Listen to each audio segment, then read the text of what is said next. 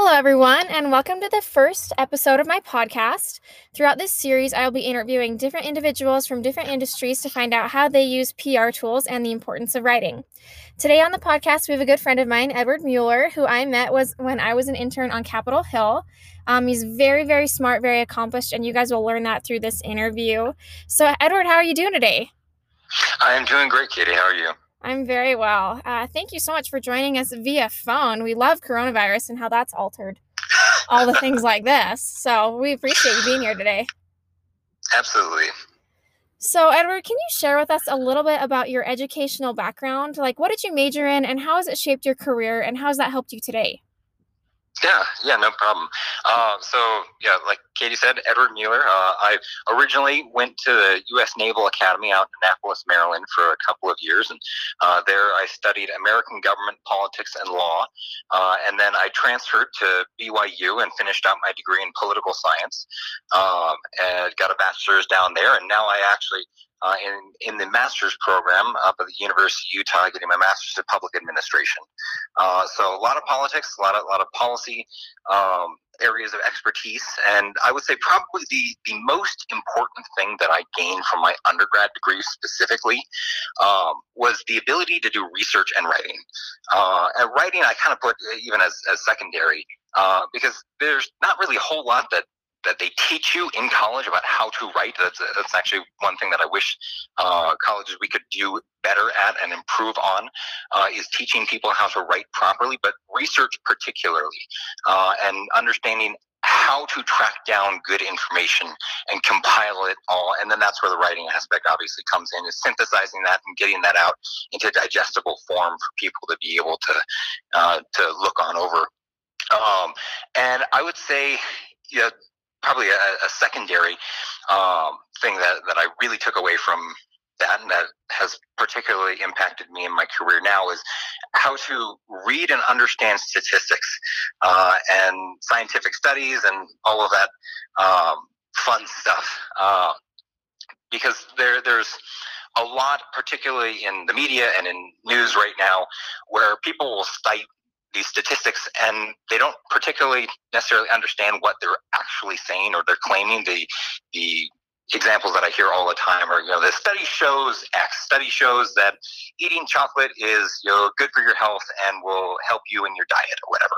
Well, that's not actually what that study is showing. It's actually showing that caffeine will help increase your blood flow or something like that. And so understanding the claims that they're actually making and be able to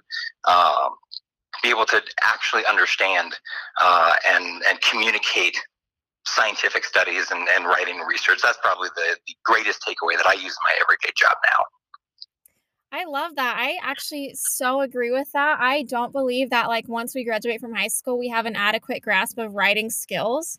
And I truly believe even when you graduate from college, people are still not grasping those basic writing skills, because even when you compose a text or a tweet, people are still not using the proper writing skills, and that's crazy to me. So I'm glad you touched on that. Thank you. So can you tell us a little bit about your position and what exactly a day at work would look like for you? Yeah, so I work as the assistant to the Speaker of the Utah House of Representatives, which basically kind of means that I'm the body man, which is just political jargon for the guy that follows around the Speaker and goes wherever he goes. And so my day is pretty jam-packed full of meetings and really different every single day. I also serve kind of a unique dual role in my capacity right now. So because I work for Speaker Wilson kind of as the right-hand man, I'll help him in all of his legislative capacity, as well as at his private home building company. The Utah legislature, we have a part-time legislature, and so all of these representatives have their own private lives. And so I'll help out there with Destination Homes with his private company, as well as come into the Capitol and do any sort of legislative work as well. My typical day, I will say first and foremost, there really is no typical day with the legislature. But just kind of in general, I'm usually up around 5:30 in the morning. I'll come on into the office I'm very much so a first one in, last one out kind of person, particularly with this job. And first thing in the morning, I'll get everything ready for him before he gets there. So whether that be meeting notes or briefing, points for any meetings that he's going to be having or discussions, whether that's going back through previous notes and pulling up items or action items that we need to follow up on or follow through with any of these individuals. And then it's just a slate of meetings for the entire day. We'll usually have like a 5 to 10 minute check-in at the beginning of the day. I'll hand him a bunch of stuff. He'll sign some stuff, and I'll kind of walk him through what his schedule is going to be like. But then it's just meeting after meeting, and that could be with local municipal officials. That could be with other legislators. Those could be with internal agency heads. It's just really dependent on the issues of the day. So it's pretty fluid, but I also kind of really like it that way. And then we'll head home late in the afternoon and wake on up and do it all over the next day. I love that. And for those of you who don't know, working in the legislature, that is not a job for the faint of heart. So congratulations to you.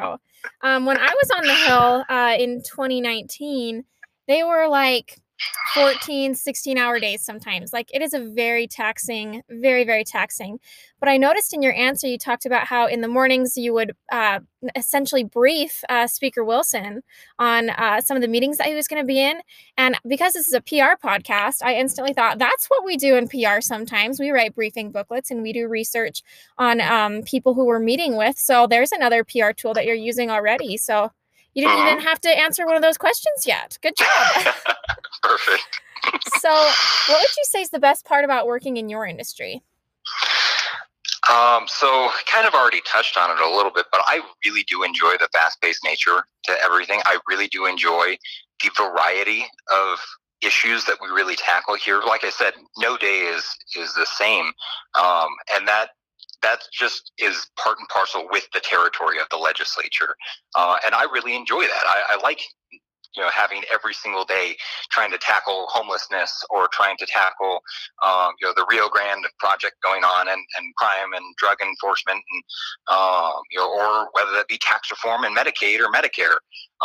The issues really vary quite a lot, and that allows me to learn a lot about basically everything there is to do in state government. And, there's no shortage of information to learn and to gather. I completely agree with that. And I loved that aspect of it when I was working on the Hill as well. So I'm really interested to learn more about what kind of writing you do as a professional and like the types of documents you work on and how you approach those. So like, what kind of documents do you write the most? That's a good question.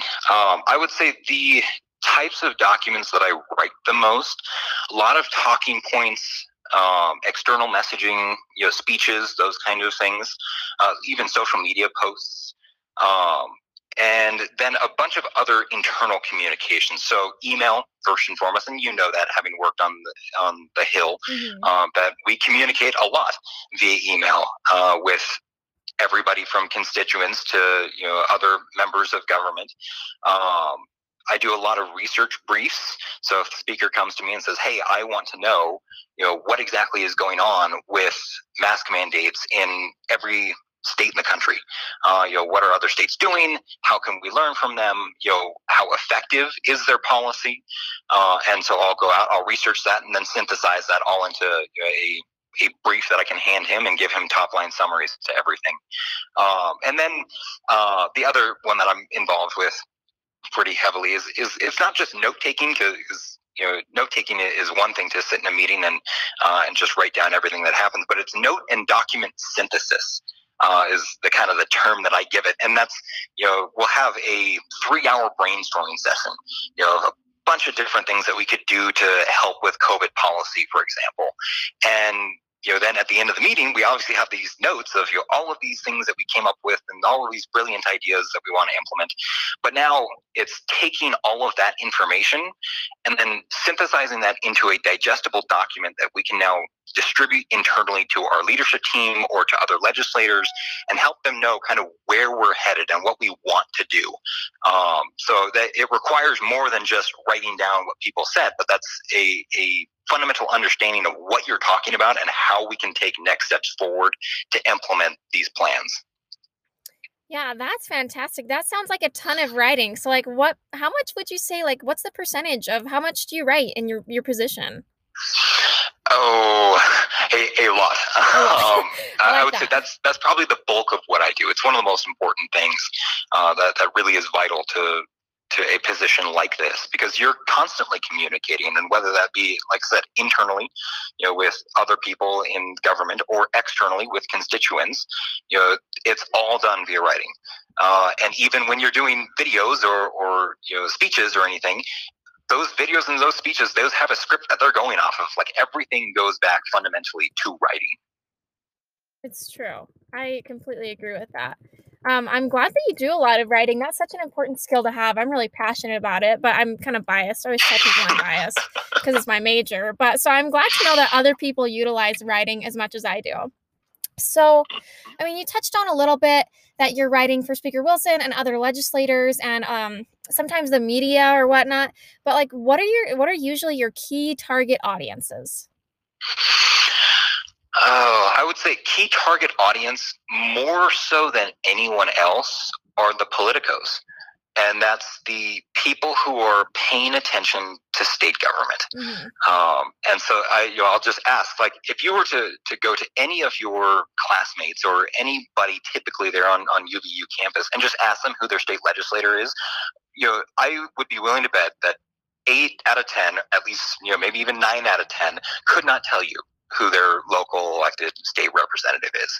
And so I recognize that when I'm writing, what I'm writing is not typically being consumed by everyday citizens.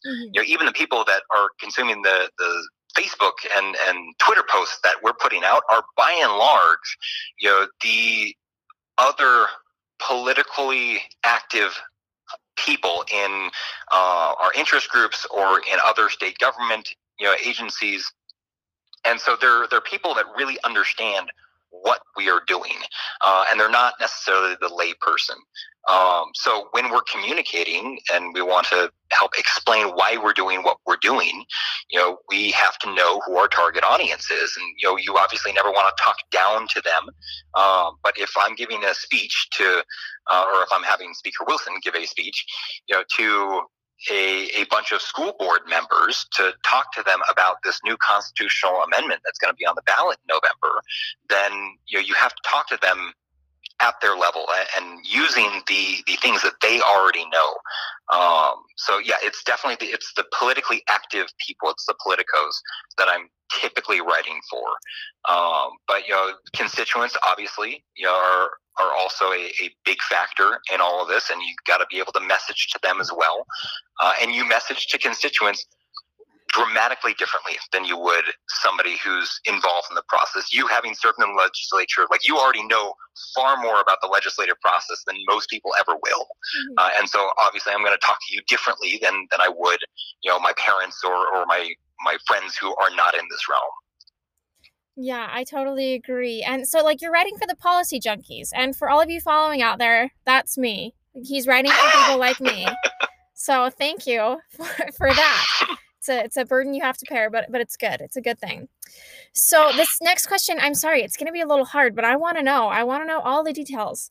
So obviously there's potential for a lot of crisis communication within the government realm, especially if you're looking at our life since coronavirus began. I feel like it's been emergency after emergency, or at least big, exciting life events that have been happening in the last few months, to put it a little more rose-colored lenses kind of way. But do you have an example of when you had to do some crisis communication, whether it be on a policy or with constituent communication? Yeah, yesterday. Really, this entire year has all been just crisis communication. But I don't think anybody could have predicted the windstorm that swept on in yesterday morning. And I think that was like the perfect case study of how we in government and local and state government manage crisis communication.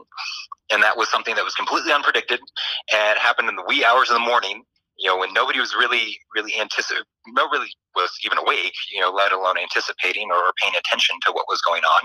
And we learned that you have to communicate rapidly in order to disseminate all of the information that is out there, and be sure that you're disseminating accurate information. Because everybody loves to jump on Facebook and jump on Twitter immediately once they see stuff going down. And people love to throw their own personal commentary and their own personal thoughts out there. And so you want to be able to validate what people are saying. But it's really just all about that rapid response and getting people the information that they need. So we got communication from Davis School District early on in the morning saying, hey, all classes are canceled. Great. We can go ahead and we can take that. We know that it's accurate information because it came from Superintendent Newey, and then we're trying to pump that on out to all channels that we possibly can, so that the parents and the students can see that and can act based off of that accurate information. So it's really rapid response mixed with accurate information. Is that ever stressful for you? Do you ever feel a lot of stress when dealing with crisis communication, or do you kind of thrive in that environment? I say I would thrive, yes. It is a little stressful because you want to be sure that you're disseminating the correct information. There is nothing worse than disseminating false information or inaccurate information, I should say.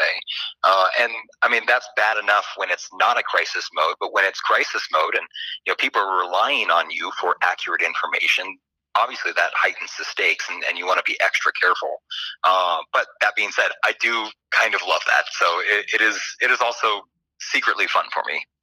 I'm so glad. I love crisis communication too, and I feel like crisis is where I thrive. I love like short deadlines. I love all the pressure. So I'm glad that somebody else is like me in that term and that aspect. But my last question for you right now would be, what advice, I mean, having all the experience that you have, you have a lot of experience for someone your age.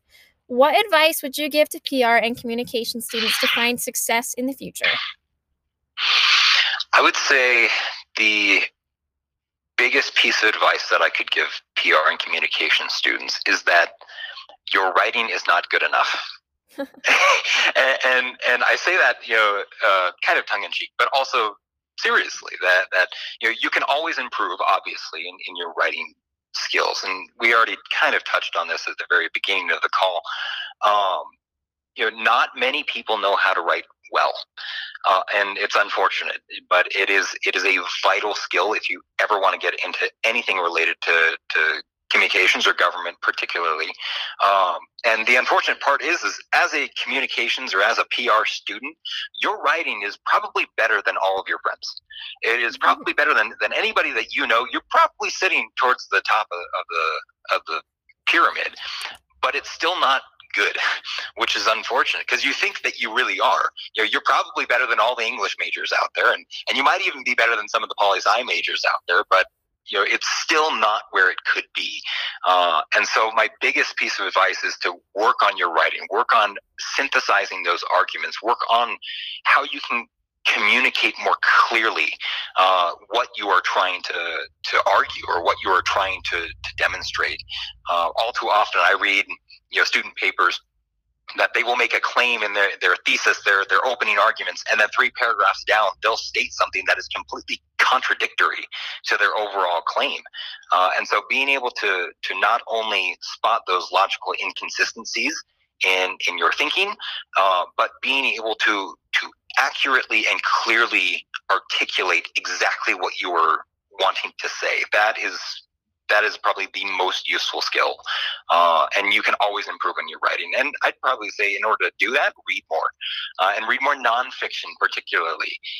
Because not only will reading more provide you with more information, just broaden your horizons generally, but it will also help you formulate your arguments and improve your writing. And you will become a better communicator in general. Hey, I can't argue with that advice. I'm all for it. And I love reading and writing. But thank you so much for that advice. I think it's incredibly insightful. And thank you for taking the time to be on the show today. I really appreciate it. Thank you so much. Absolutely. My pleasure. Thank you for having me. You are the most welcome. Have a lovely day. Thank you.